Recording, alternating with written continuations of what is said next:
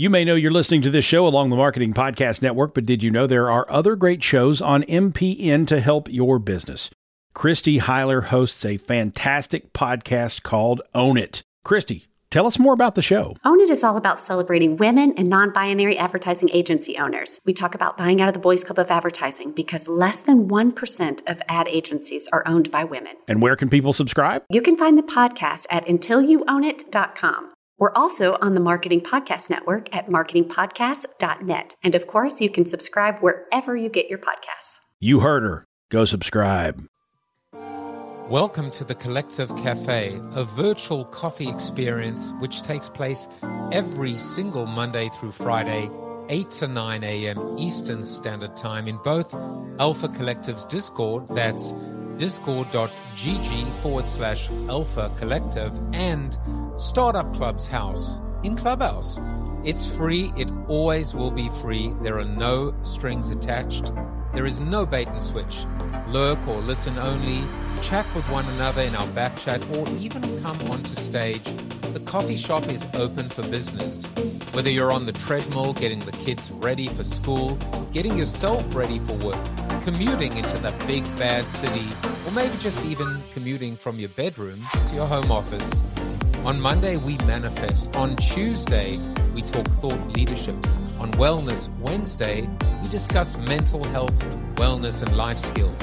On Thursday, we do live book reads and discussions with the author. And then on Friday, it's No Agenda Friday, where there is no agenda.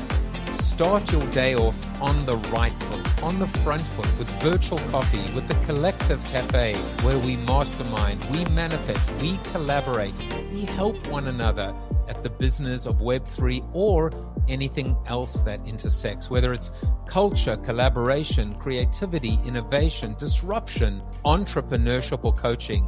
So give us a subscribe, bit.ly/Collective Cafe to go, or a review on your favorite podcast platform if you're listening on demand, or of course, join us every day live. It is addictive, and remember, it is a safe, welcoming space, and you will never, ever be put on the spot. This is Alpha Collective's Collective Cafe. My name is Joseph Jaffe. Good morning, everybody. It is Tuesday, September 26th, 8:02 a.m., and I'm going to ask you a very important question. Can you hear me? If you can hear me, give me a little emoji that says that you can hear me in the Clubhouse, and I'll tell you why I'm asking this question in a moment. Let's see, there's yep, Christopher John Martin says he can hear me. Vivek is not quite sure as well. So the reason I asked, and Dan has given me a thumbs up as well in Discord. No, you should hope you can hear me in Discord. Praxim is there as well. I got the new iPhone, and as I was about to plug in the phone today into my Roadcaster, suddenly I realized, wait a second, there isn't the connection that I used to have. So like it's gone from, I don't know, USB-C or USB, it's gone from one to something else. So luckily there was actually a USB-C slot at the back of the Roadcast, and that's the one that I guess plug into. What do I even plug it into? Oh, you know what I realized? That's not good. I think what I just did is, wait a second, hold on a second. I think I just replaced the actual, I think I replaced the wrong cord. So no, I didn't. Completely, I don't know what I'm doing here. No, I did. So what is plugged into my laptop right now is actually what I unplugged into my Roadcaster. But I guess what you're hearing on Discord, this is very confusing. So Discord is hearing me, but not probably hearing me through the microphone, just hearing me through the laptop, which is fine. And Clubhouse is hearing me fine through, I'll get it right tomorrow. You know, technology, as Ali G says. And my dog is barking outside because he's not happy about the fact, exactly, first world podcaster problems. And now the dog is barking. So you know what I'm going to do? Let's just keep it real today. Let me open up my door and let my dog in. Hold on a second. I'll give you the Collective Cafe song. We all come together.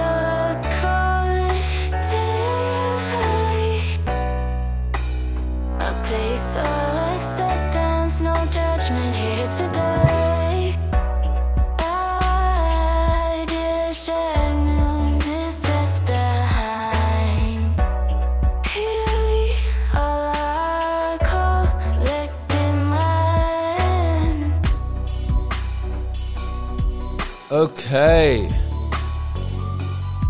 So the dog is now inside, sitting very calmly and patiently and loyally at my feet and not barking anymore. You are listening in Discord. Those of you that are in Discord can actually just hear me through the computer, so that works. And good morning to everyone else in the room. Oliver, Vivek, Dr. Bahaman, Jenny Toe, and Eli.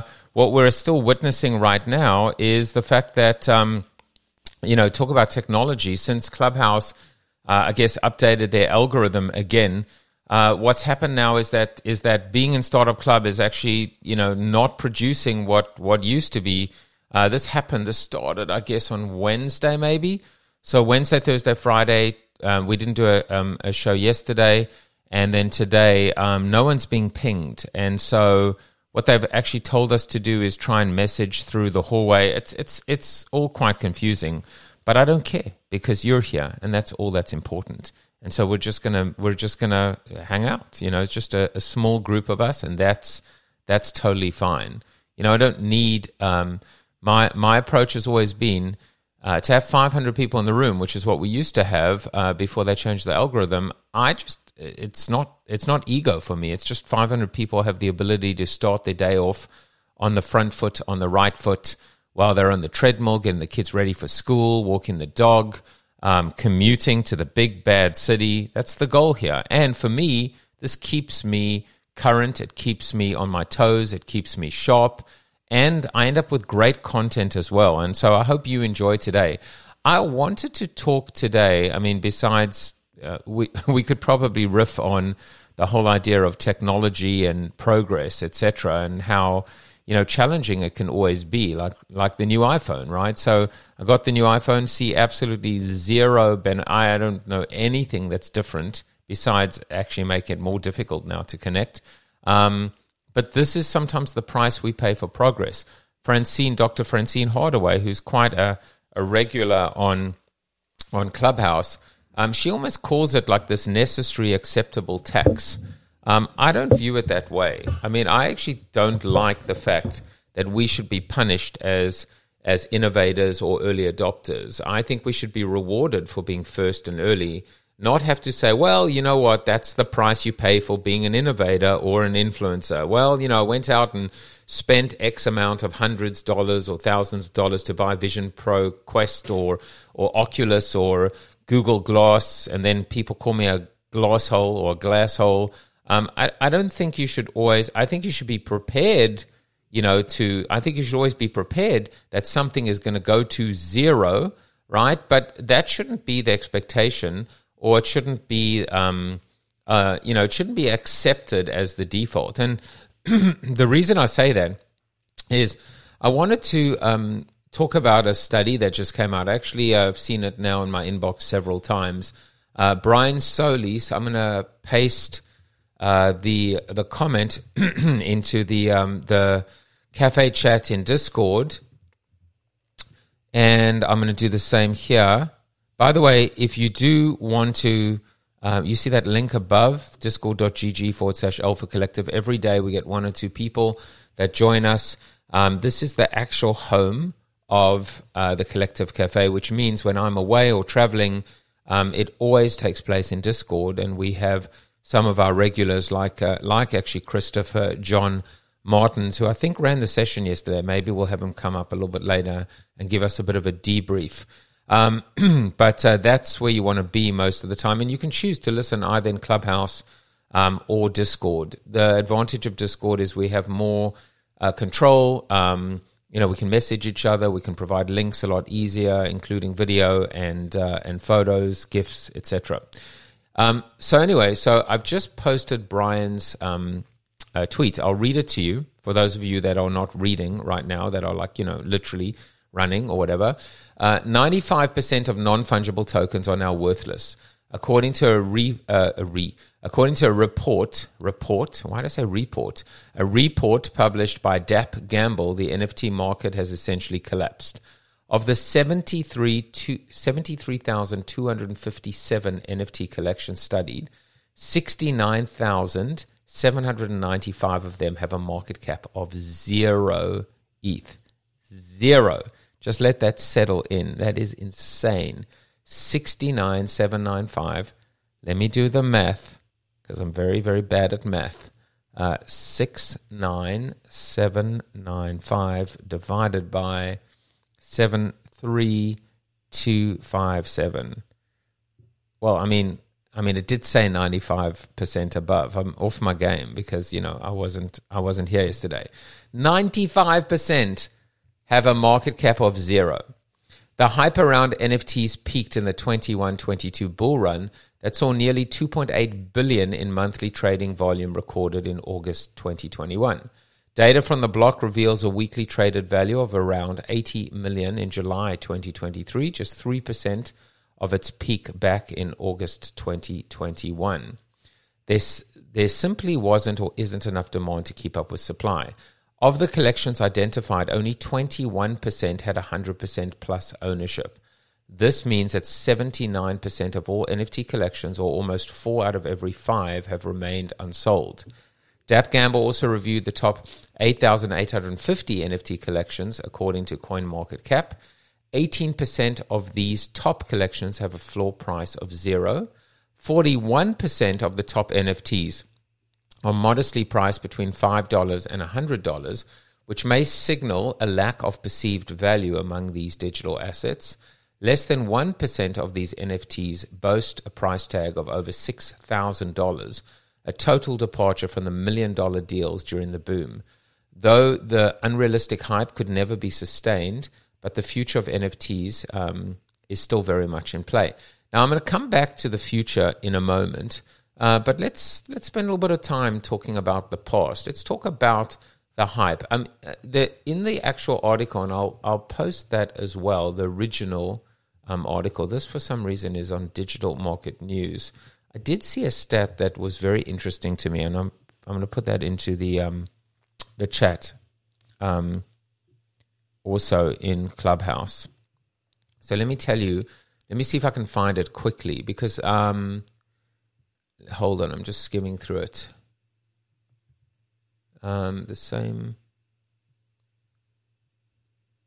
It was something actually to do with how many people were involved.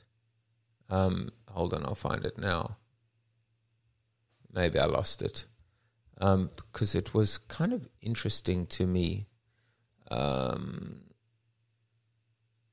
No, I think it's the same points that he made. But yeah, no, I thought I saw something that to me was kind of an interesting point. So a lot of, first of all, let's look at the numbers, right? 73,000 collections, 73,000 collections. That is a huge, huge number. Maybe what we should do is if we had to think about, let's say, benchmarks, right? Think of launching 73,000 apps, right? Mobile apps. Every time there is a land grab or every time there is a gold rush, everyone's going to want to get in on the deal. And for every one of these collections, right? These are, there was art, there was smart contracts, there were whitelists, there were community managers, and there were a ton of rugs as well, no doubt. There were rugs that actually happened like there and then, like day 1, day 2, day 0, day 3, where people just took the money and ran. So there were like bad rugs, right? By the way, just shout out to Dr. Anesthesia, who is now in first position in my room. According to that, you are top left as well. So, you had pure rugs, and then you had what I would call kind of accidental rugs. These were people that panicked. If we look at this, and we will study this from an ethnographic standpoint, and we'll say, well, what actually happened here?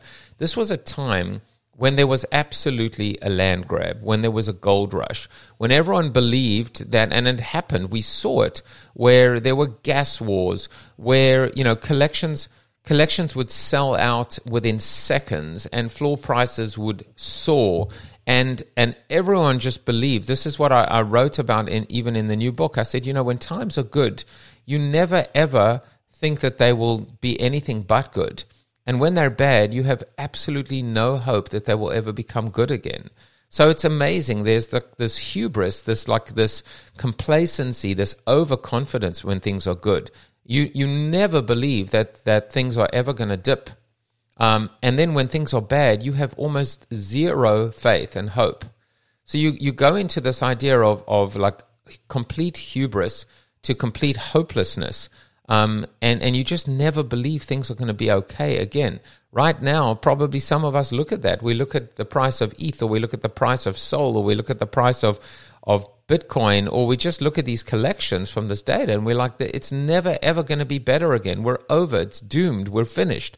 And the reality is that history 100% unequivocally will say that we're wrong. That's absolutely not the case. I mean, we have rebounded from recessions and depressions and a Great Depression. We've rebounded from economic, just bigger than NFTs, clearly, than blockchain, than digital, than just in general. We've rebounded from these massive holes and gaps and downtimes and downturns.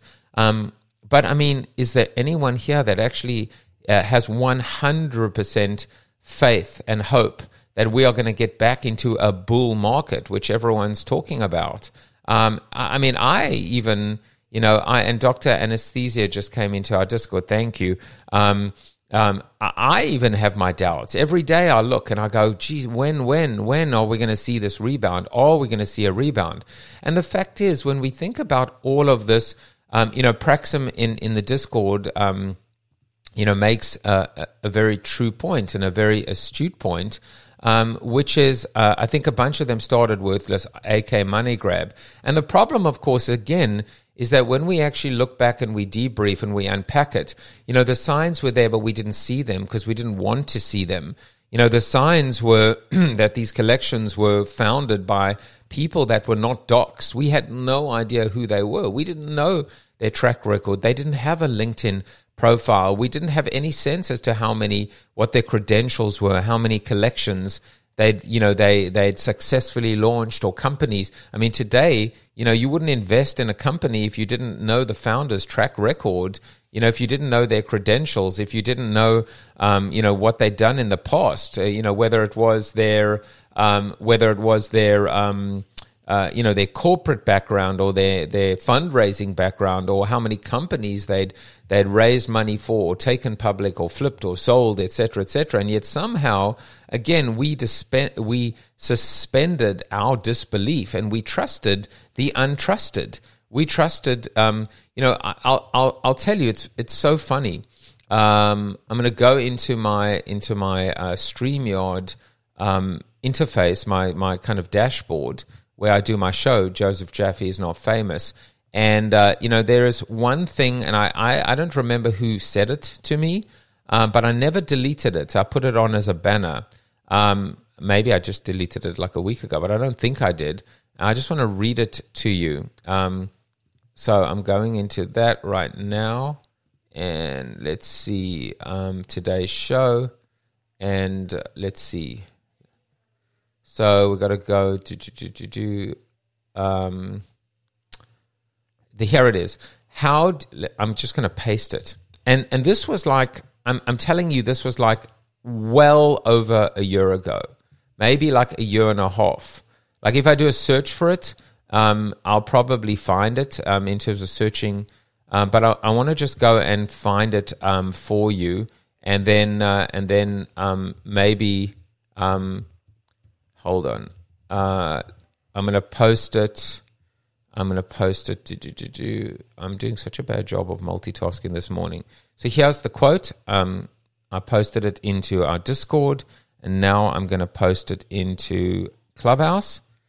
How do you bring integrity to the process of speculation? That was something that was asked, and it was mentioned, like I'm telling you, 18 months ago. How do you bring integrity to the process of speculation? Because for the most part, that's all we were doing. That's all this was. It was speculation. It was hope. It was, hope is not a strategy. And the reality is that we were, probably dealing with, no disrespect to 23-year-old dudes, but we were probably dealing with 23-year-old dudes who were, either in college or just out of college. Maybe they were working in investment banking, and they were like, wait a second, we can absolutely easily come and make a lot of money. And there were all these roadmaps, and all the roadmaps spoke about the same thing, and they were going to be in the metaverse, and they were going to come up with a token. And, and maybe let's just say in the majority of these cases, let's just say that all of this was true, that they really did have high hopes. They really did have, they did have absolutely, a desire to execute on this roadmap. But things changed. Winter came. Something I wrote about in my new book, and let me just find it for you, because I think it really just hold on a second. Let me find it. I really love this line that I wrote. I'm going to find it for you right now. It's so funny. It's like apparently the word snap was written in my new book 5 times. So this is what I wrote. And I'm just going to give you a little bit of a reading here. It says, winter came. It's funny because when things are great, you become complacent. This is what I was referencing earlier. And even a little bit greedy. You're on a ride to the moon, so buckle up and enjoy the ride. But when things are bad, you forget the good times, wallow in self-pity, and can't imagine they'll ever return to the good old days. Many of the early adopters got burnt and promptly fled. Many gave up. Many abandoned ship. Many, I call them cockroaches as a term of endearment because cockroaches are survivors, or perhaps you would prefer rats. Moved to the next bright and shiny object, AI or artificial intelligence. The cycle always continues, both in terms of hype and hope. Now here's the paragraph. People have short memories, lack of faith, and ultimately all that is needed is to zoom out to realize it's not really winter in Game of Thrones at all, but just a little cold snap. So instead of hitting the abort button, why not just bundle up, put some logs on the fire, make yourself a hot toddy and wait it out?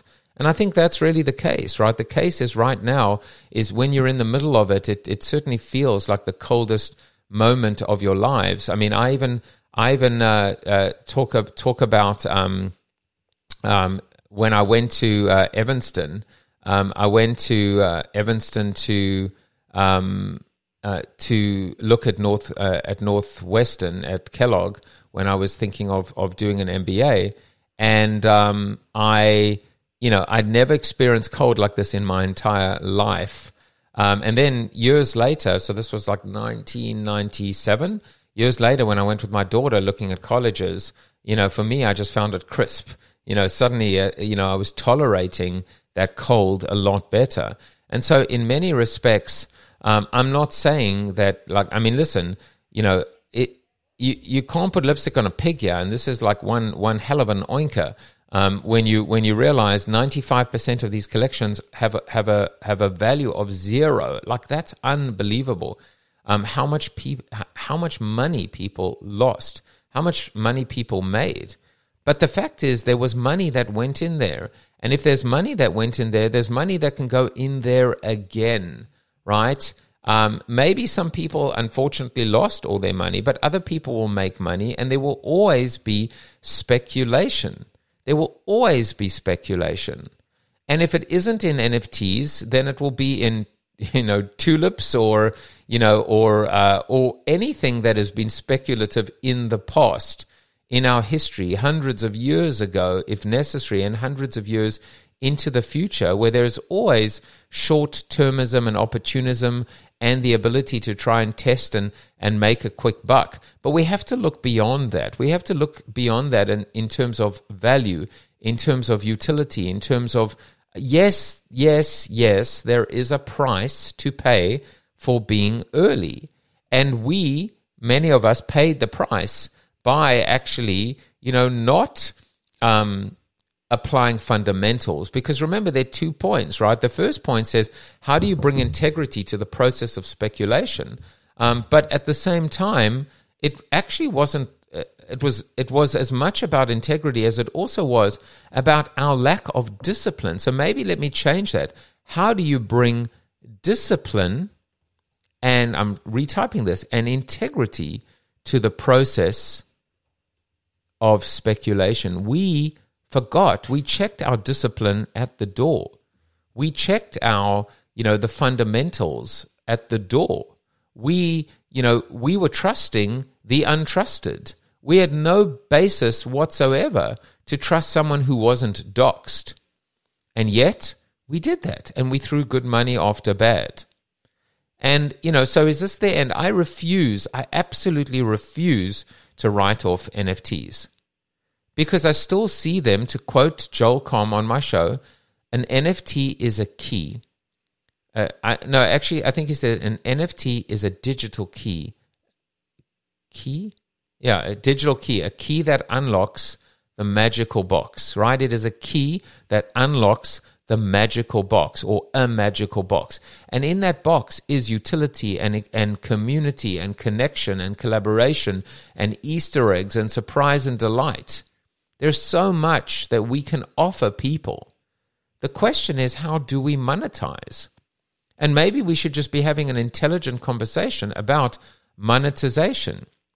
I gave all 1,500 members of my people that have signed up to my blog and my own mailing list, a month of Substack, of premium Substack. And now that it's come to an end, they have a choice to pay $8 to continue to get my content, my premium content per month. I think maybe 3 or 4 have at the moment. We'll see about the rest of them. It's just a conversation about monetization.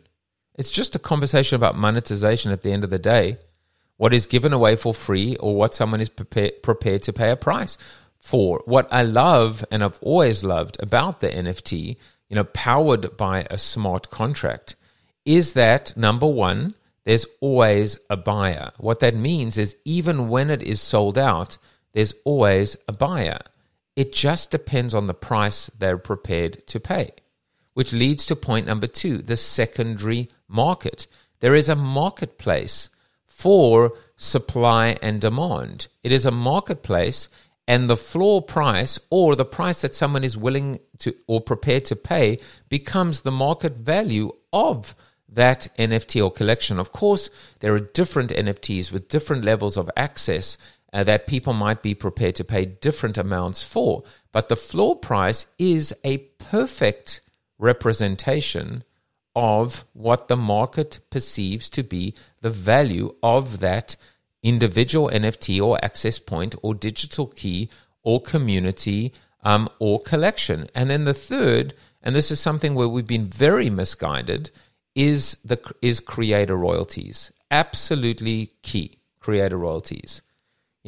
Maybe part of the reason why we've seen some of the decline is some of the very short-sighted decisions by some of the marketplaces like Blur or even OpenSea to take away those creator royalties. Because the advantage of this, and this is, the example always given, which I've always loved and always held to, is if I am let's just say I am an artist, and, my art is, and there have been many examples, it's not even a hypothetical example, that, I'm selling my art in subways and on street corners and practically giving it away and doing, art live on the sidewalk for people. And for whatever reason, I die, or when I die, suddenly I become known or I become famous, or my art gets really appreciated, or for whatever reason while I was alive I struggled, etc. Or maybe I didn't. Maybe initially I sold a lot of pieces for next to nothing, and then my notoriety started to, I finally came into my own later in my career, but then I die, and then my art becomes even more valuable. And guess who's making the money? The people that are making the money are the collectors, not the artist or the artist's family. And it's the rich collectors. The rich get richer. And maybe there are a bunch of people that bought the art for $20 and now it's worth $20,000, or bought the art for, $1,000 and it's worth $1 million. And so, good, kudos to, or not kudos, but, great if they're people, normal people like you and I. Not so great if they're rich people who actually manage to buy the stuff and take advantage of the artist and, exploit them early on, because the artist literally was trying to put food on the table and make ends meet. And now, who's winning? Who wins are the auction houses. Gee, that sounds like OpenSea and Blur, doesn't it? And the rich get richer and the poor get poorer. That's not fair. That sucks. That's why you absolutely need, to be able to have creator royalties built into the model. And so, like, here we are all this time later, September 26th, 2023. And we're looking now at 95% of these collections with a market cap of 0. But that doesn't mean that this doesn't mean that the value is 0, does it? I don't think so. In fact, I tell you, and I said this, again, well over a year ago, year and a half ago, and everything I say generally is true or comes true. And I mean it. That's not a flex, it's true. Is that if you are a brand, what I said then is, hey, brands, don't try and create your own NFT collection. Just find an existing one and invest in it or sponsor it or buy it. So when you've got all these collections now with 10,000 of these units, these are dormant. It's like a volcano. An NFT, this is good. An NFT is like, or NFTs, maybe I should just say NFTs are like a dormant volcano. They're just waiting to erupt. They're lying in state. They're quiet. They're peaceful at the moment. But the people are still there. The people that bought these NFTs, I've got hundreds of them in my collection worth 0.000, but I'm still there. I'm still alive. I'm still a human being. I've still got, the ability to buy and sell and trade and contribute. And so the ability to actually open up that, remember, like to use the analogy again, right? An NFT is a digital key that unlocks a magical box. We just lost the key, maybe. We got to find the key and then just open up the box again. Hopefully the box is not Pandora's box. But at the end of the day, the people are still there. The NFTs are still there. All of it is still there. The only thing that isn't there is trading volume. Because, people ran out of money, which, in retrospect, in good faith, they didn't really understand what they were doing. Maybe because they were 23-year-old bros, or maybe just everyone at the time said, well, this is how the model works. The model works by you actually think of it as an NFT collection was essentially a startup. But instead of now, friends and family and angels and whatever, you just launch, you're flying the plane while building it. You're building the plane mid-air, mid-flight. And so you go out and you sell it and you do the math, and guess what? You've got yourself now several $100,000 or even millions of dollars. And in a perfect world, what you would do is you would invest that back into the community. And certainly in terms of executing against your roadmap, that was the whole intent. The roadmap was a shot across the bow. It was a wish list. That's what it is. It's a roadmap saying this is what we would like to do. This is what we want to do. This is what we're going to do. But we need runway. We need time. We need money. We need resources. And obviously two things happened. One is we ran out of money, or maybe we didn't. Maybe actually what happened is we did everything we said we were going to do, but then surprise, surprise, we ran out of money. So it's not like we ran out of money to do the things that we said we were going to do. We did those. But then what? That was the problem. The problem was that there wasn't an expiration date on the sense of ownership. What it should have been was a 1-year purchase or 1-year value. One of the things that I've done with Alpha Collective is to say that our membership is, based on 1 year. And people go, well, wait a second, that's not fair. Really? That's not fair. That's very fair. 1 year membership. If it has brought value to you, you will renew for another year. And you may renew it at the same price if you have that offer, or whatever the market determines is the value. So if you go in today, for example, to alphacollective.xyz, and you could buy a pass for $2,500 or 1 ETH. I wouldn't do that today because, I'm sitting trying to figure out what to do with the collection. I'm not giving up on it, but there's certainly nothing happening. In fact, I don't want you to go and buy one. But if you were to go and buy one, you would pay actually only $1,500 or $1,600 because that's the price of ETH. And you would get 1 year's membership. Maybe the Collective Cafe itself becomes completely, even though I've said it's going to stay free, but, I also like eating. So what if the Collective Cafe now became, and Bez and Christopher, you've heard this before, right? What if I did choose to start charging for it? Would $1,500 be worth it for the entire year? Maybe, maybe not. If you divided that into X number of units and there was something else, maybe you would say it was worth it. If you got an idea out of it that you were able to start a company and make $100 million, you definitely say it was worth it. If you end up getting hired or getting a job through it, you definitely say it was worth it as well. But the point being that at the end of that year, if now, for whatever reason, I don't know, I was featured on CNBC. My show got picked up on CNBC. And now there's a huge land grab, and now to renew it is not $1,500 or even $2,500, but $10,000. Well, you'd have a choice to make. Did you get $10,000 of value in year one? If you did get $10,000 of value in year one, but you only paid $1,500, well, you got yourself one hell of a deal. $8,500 worth of value. And now to renew at $10,000, well, that would be a decision. And if you couldn't afford it, guess what? Let's go back to rule number 1. There's always a buyer. So now you sell it for $10,000. Well, guess what? You got $8,500 of value in year one, and you just got another $8,500 because you sold it, but you've lost access. Now, what's happening amidst all of that, what should be happening is that the creator, myself, should be getting 10% of that royalty, should be getting $1,000, but now that power has been taken away. That's a huge, huge mistake because it disincentivizes the creator to actually price that or create a model that supports that. It is absolutely almost like a terminal blow. It is a devastating blow to the future of NFTs and premium communities that are powered by NFTs.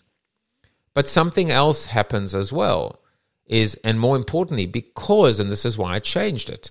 I didn't just change it for me. I changed it because I wanted this to be, I wanted other people to benefit from it outside.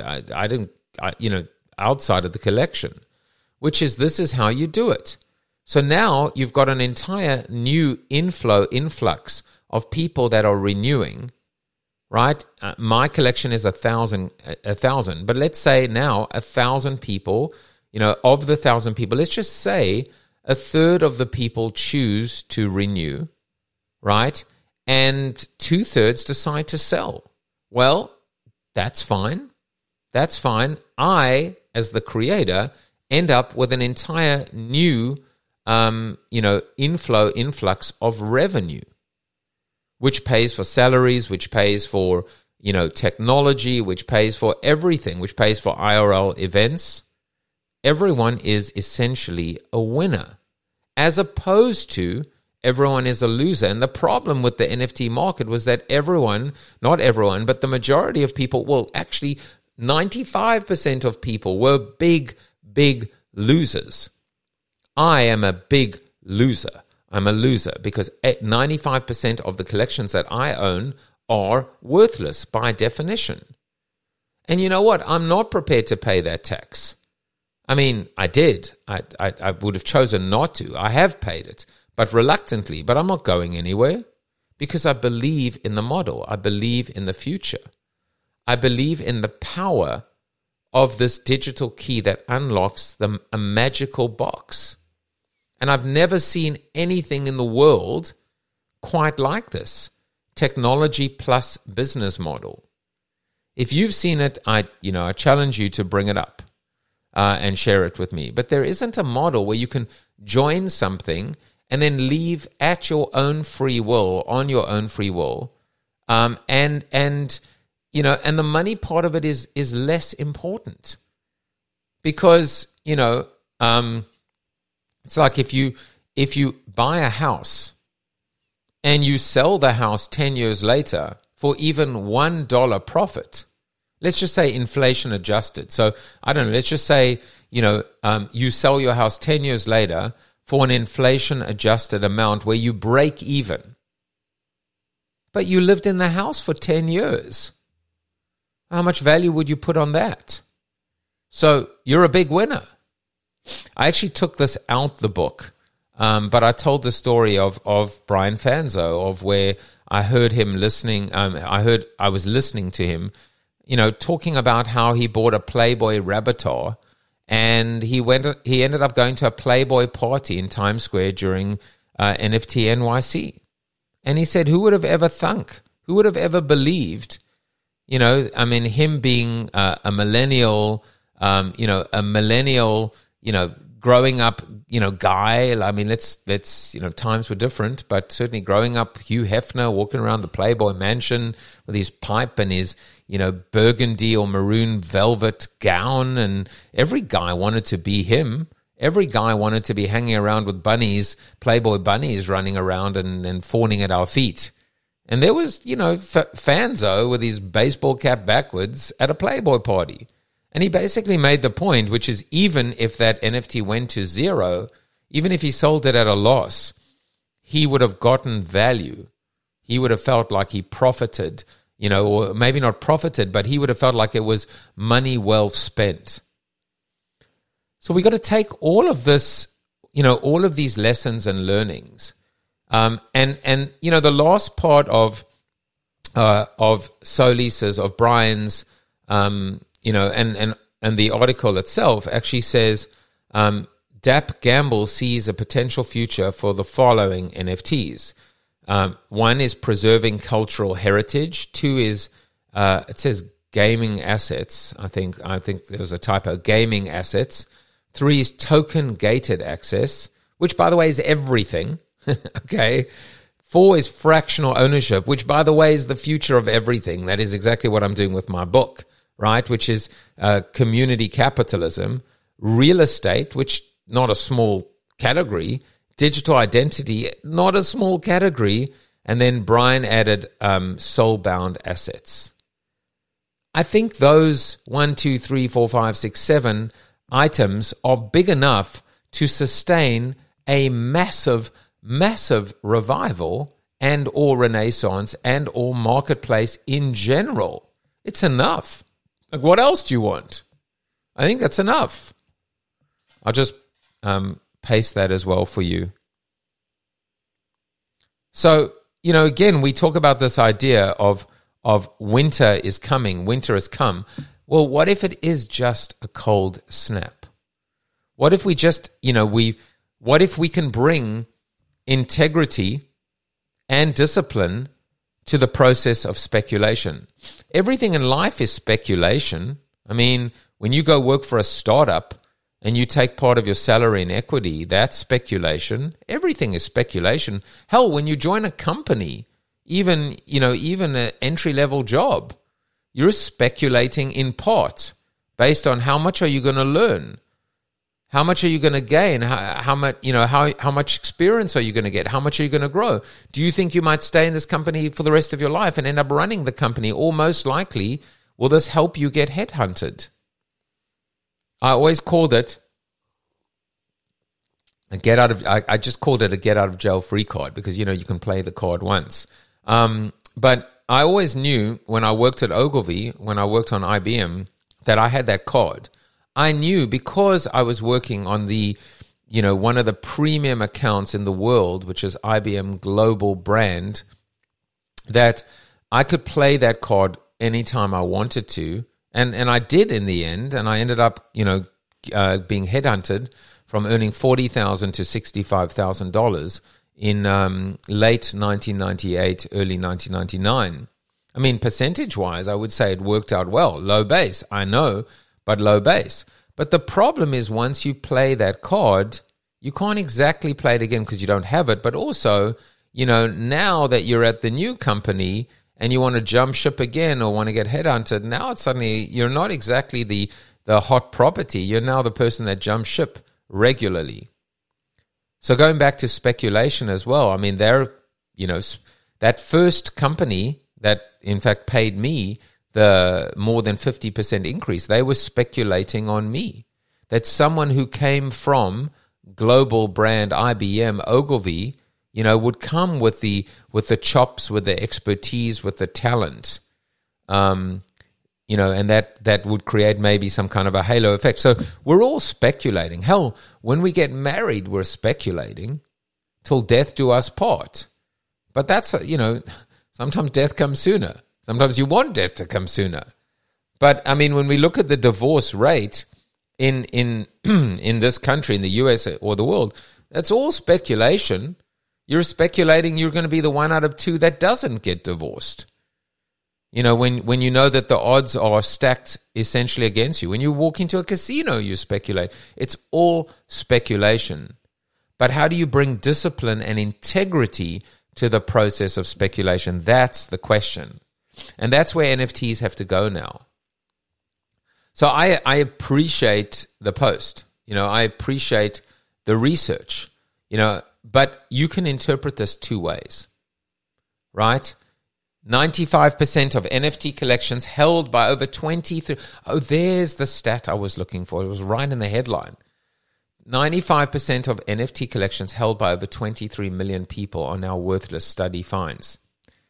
You see, most people, 95% of people, will look at that headline and read 95% of NFT collections are now worthless. What I see, the 5%, I'm in the 5%, and I hope you are too, is held by over 23 million people. That's a market, friends. That's a marketplace. 23 million. Now, I know a lot of those people are gone because they got burnt. They, ran away with their tail between their legs. Some of them were even the ruggers themselves. Hopefully not a huge percentage. They generally weren't. They were a small percentage. I mean, we know, all things being equal, of the 73,257 collections, if every single one of them was a rug, then that's 73,000. That's not even 100,000. You still got 22.9, million people that held NFTs, that believed, yes, that speculated, that believed in something. I still hold collections that I believe in them. I believe in the founders.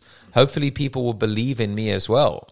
That for every, 10 people that are going to, or one person that's going to rug you, there are 10 people that won't.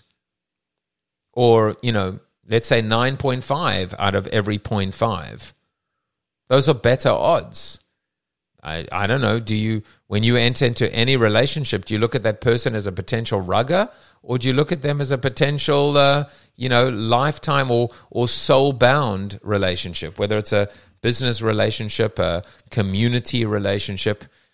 I mean, I look at the relationship that Christopher and Bez and I have had now, and Praxim in our Discord today. We've been going at it now for well over a year. Jensa as well. We've been going maybe a year and a half. We've been going at it for a long time now. Is that a soul-bound relationship? Maybe, maybe not. Again, Bez has taught me about necessary endings. Maybe we'll have a necessary ending. Maybe we won't. But I absolutely believe in that 22 million. That's the number we should all be looking at, the 22 million. And if you believe in the concept of the influentials, 1 in every 10 Americans tells or informs or influences the other 9, your 22 million is your gateway to 222 million, and so on and so forth. That's how you rebuild. Excuse me. That's how the phoenix rebounds from the ashes. That's how it happens. That's how it happens. As I said, many of them are gone, never coming back. But many of them are still here. I'm still here. And more importantly, there'll be new people coming in when it's easier to buy, when, because a lot of those charlatans are gone now, which is a good thing. right? How do you bring discipline and integrity to the process of speculation? And what happens when it's not a process of speculation anymore? What happens when it becomes now the process is not a speculative process? The process is now one of building, of experiencing, of engaging, of community. Do you need to bring discipline and integrity to a process that has discipline and integrity already? And when we're talking and reframing the conversation and talking about community, probably not. That's when we're going to see a completely different ecosystem. And I will tell you one thing as well. You know, just because you survived doesn't make you legitimate. This is my final point I want to make today. Just because you survived doesn't make you legitimate. Just because all you are is a survivor. You're a different kind of cockroach, to use the analogy. You were able to survive no matter what they threw at you. You somehow ducked and dived and dodged and ducked and dived and dodged, and you're still here. You get points and credit for still being here. But that doesn't legitimize you or give you any more credibility other than just being able to say you're a survivor. Great. Now what? What is really important, if you want to, move from surviving to thriving, you've got to evolve, you've got to adapt. You've got to create new rules. You've got to create new rules. That doesn't mean breaking rules, and it also doesn't mean, rugging people. It means being able to evolve because the marketplace is different now. You have to adapt over time. And that's okay too, as long as the whole process is, I think, a transparent and a collaborative process. But of those 22 million founders, investors, creators, builders, members, community members, I don't know how many are left. I would hope a lot are left. Or they've left, as opposed to are left. They've left, but, could come back at any point in time. We're dealing, like in this kind of new algo with Clubhouse where people are not being pinged, and you've got this massive club, the startup club with almost 1 million members. I mean, and here we are, and, even launching today's room, we actually end up with, it's kind of crazy, right? We end up with like 4 or 8 or 12 people when there should be hundreds and hundreds of people, because that's how it worked. And I don't know about you, but like I go into like last night I went into the hallway, there were like literally 2 rooms. Is either there are plenty of rooms available and plenty of choice, or there are no rooms and there aren't any people. So which is it? Goes back to the same issue as the NFT marketplace. Startup club with, 1 million members. Where are the million? Clubhouse itself had millions, apparently, of users. Where are they? Well, they're not here, but they're still alive. They're still humans, and they could come back at any point in time. It's funny because, as I was saying, when I was going to like ping people into the room this morning, because, I'm looking at the people, and there are some names that I have not seen on this app for over a year. They're coming back. All it takes is someone to just reactivate their account. All it takes is someone, quite frankly, who, even deleted the app. Well, all you got to do is just reinstall it. It's not that hard, really, for those people to come back. I'm seeing names that I've not seen on the app in well over a year. And they're back. Because there's a little bit more engagement, etc. I'm not saying that this is a perfect harbinger of what's going to happen with NFTs, that everyone's going to come back. They may not. If they do come back, they're going to come back a lot smarter than they used to be. They are going to come back. They're going to come back a lot more disciplined than they were. Disciplined. The integrity, well, that really came on the part of maybe the founders and the builders and the creators. The discipline on behalf of the members and the buyers, and maybe to a degree the founders as well. So we come back a little bit less bright-eyed and bushy-tailed, a little bit less green, a little bit less hopeful, a little bit more weathered or grizzled or resilient or tenured, and that's great.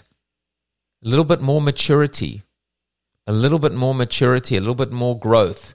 It's really, really good for a marketplace that grows up. For NFT 2.0, maybe that's what we need to start talking about. Maybe what we need to be saying is NFTs are dead. Long live NFTs. NFT 2.0, beta. New and improved. Now, with fresh, minty breath. That's what I just wrote into our Discord. Maybe, and maybe not. We'll see. Have an amazing Tuesday, everyone. Chris and Bez, thank you for running our session yesterday. Maybe you can tell us about it in No Agenda Friday. I will not be here tomorrow. Again, I'm actually presenting at a chamber breakfast, so I will be pinging our regulars, Praxim, Chris, Bez. If you want to run the session in our Discord, please do that. For those of you that are here, if you want to attend tomorrow, Wednesday, all you got to do is go to discord.gg/Alpha Collective, click on the Collective Cafe button, and I will probably pop in at some point because I'm presenting at 7 a.m. at a chamber breakfast. It probably will be done by 8:15, so I'll jump in at some point. But have an amazing Tuesday, everyone, and I will see you soon. Bye. This podcast is heard along the Marketing Podcast Network. For more great marketing podcasts, visit marketingpodcasts.net.